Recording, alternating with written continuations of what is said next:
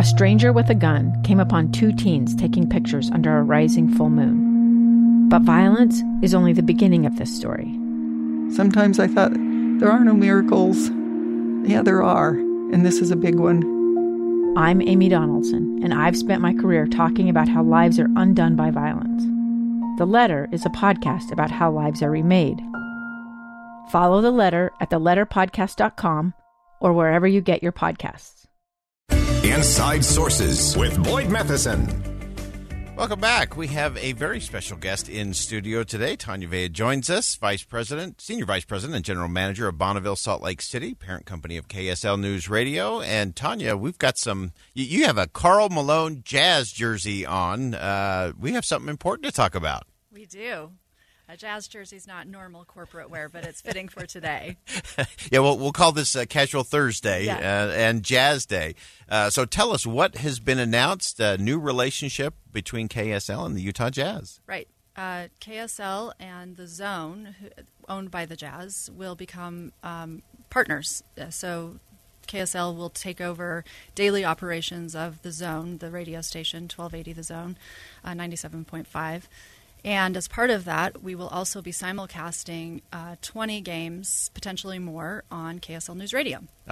So we get some jazz on KSL. That's a good thing. We know that they are going to have David Locke, of course, will be the voice, as he has been for the last 13 seasons, calling the Jazz games. And also, of course, the legend, Ron Boone, will be part of that tag team. Right. We're bringing the Jazz's all-star lineup together with KSL News Radio and KSLSports.com and KSL TV. And I think it's safe to call that a Utah sports powerhouse. That is a real Utah sports powerhouse. And I'm of the vintage that I can remember watching Ron Boone as a Utah Star, not as a Utah Jazz. So I go way back in my admiration of Ron Boone and what he does as an analyst there. Tell us, what else does this mean for KSL and for the Jazz in this agreement that was announced today? It's been a partnership that we've been talking to each other about in some form for quite some time, and not officially, but where we've been exploring options on how we can work together more closely. Our organizations are very similar. We both care deeply about the local market. We care about Utah. We're both here. We're local businesses. Yeah. So we're aligned in that way, and we really wanted to extend that more broadly into what does that mean for the community? How do we bring Jazz games more broadly to the community? So how do we extend their voice and their brand? And on the flip side of that for us, how do we partner with the Utah Jazz? I mean, there's nothing more exciting, right, than a Jazz game. And the Jazz have been on a streak. So. Yeah, absolutely. And they are in a great place, and it's going to be a fascinating season coming up. And, of course, we are just across the street from Vivint Arena, and so it does seem fitting that we make that connection there. And you mentioned this idea that both of these organizations are local. So much of what we see in broadcasting these days are very remote, very removed. This is really much a commitment to community as much as it is to solely to basketball. Absolutely, and I would say that was the driving force behind the conversations. It was first about, from a community perspective, how can we come together? And that's what led to these broader conversations. So that's our sole focus on both sides as far as the primary driver. Yeah, and for the Jazz fan, what should they be looking for, watching for as we get ready for what will be a very exciting season here in the state of Utah? So the Jazz signal will get a little bit better on the games that we're broadcasting on. The Zone has a phenomenal team of people that are on that radio station. We're thrilled to have them join the Bonneville team here. So the problem is not that the team isn't great. It's the signal doesn't extend necessarily as far as the Jazz would like it, and we can help with that. So we'll broaden their reach. You'll see that extend from a digital standpoint too.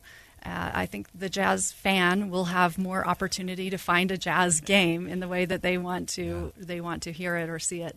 So for us, that's exciting. Yeah, fantastic. And one last question for you, Tanya, before I let you sneak back out, because I know these announcements are just really the tip of the spear on a lot of those. And you've been involved in kind of the hard work and heavy lifting that is always done far away from microphones and cameras, where deals like this, 5 years in the making, really. What else should we know about that, and what does it really signal moving forward? I think it signals that both of us are committed very much to Utah, and the new ownership at the Jazz That's been a priority for them as they've gone through this. I think you'll hear more from people at the Zone and others with the Jazz in later shows today. But this is a commitment to Utah and to Utahns in this partnership. We couldn't be. I mean, I am thrilled today. I just couldn't be happier about this news. Yeah, it is great. Tanya Vea, thanks for dropping in studio. A big announcement today. Utah Jazz Radio broadcast to reach more fans through partnership with Powerhouse KSL Radio. We're thrilled to add that component to listeners. And Tanya, thanks for helping make that happen. We know that's a lot of work for a lot of folks, and this is just the beginning of something that's going to be very great for our community, as you mentioned, a real commitment to the state of Utah. Thanks for joining us. Thanks, Boyd. A stranger with a gun came upon two teens taking pictures under a rising full moon. But violence is only the beginning of this story. Sometimes I thought, there are no miracles. Yeah, there are, and this is a big one. I'm Amy Donaldson, and I've spent my career talking about how lives are undone by violence. The Letter is a podcast about how lives are remade. Follow The Letter at theletterpodcast.com or wherever you get your podcasts.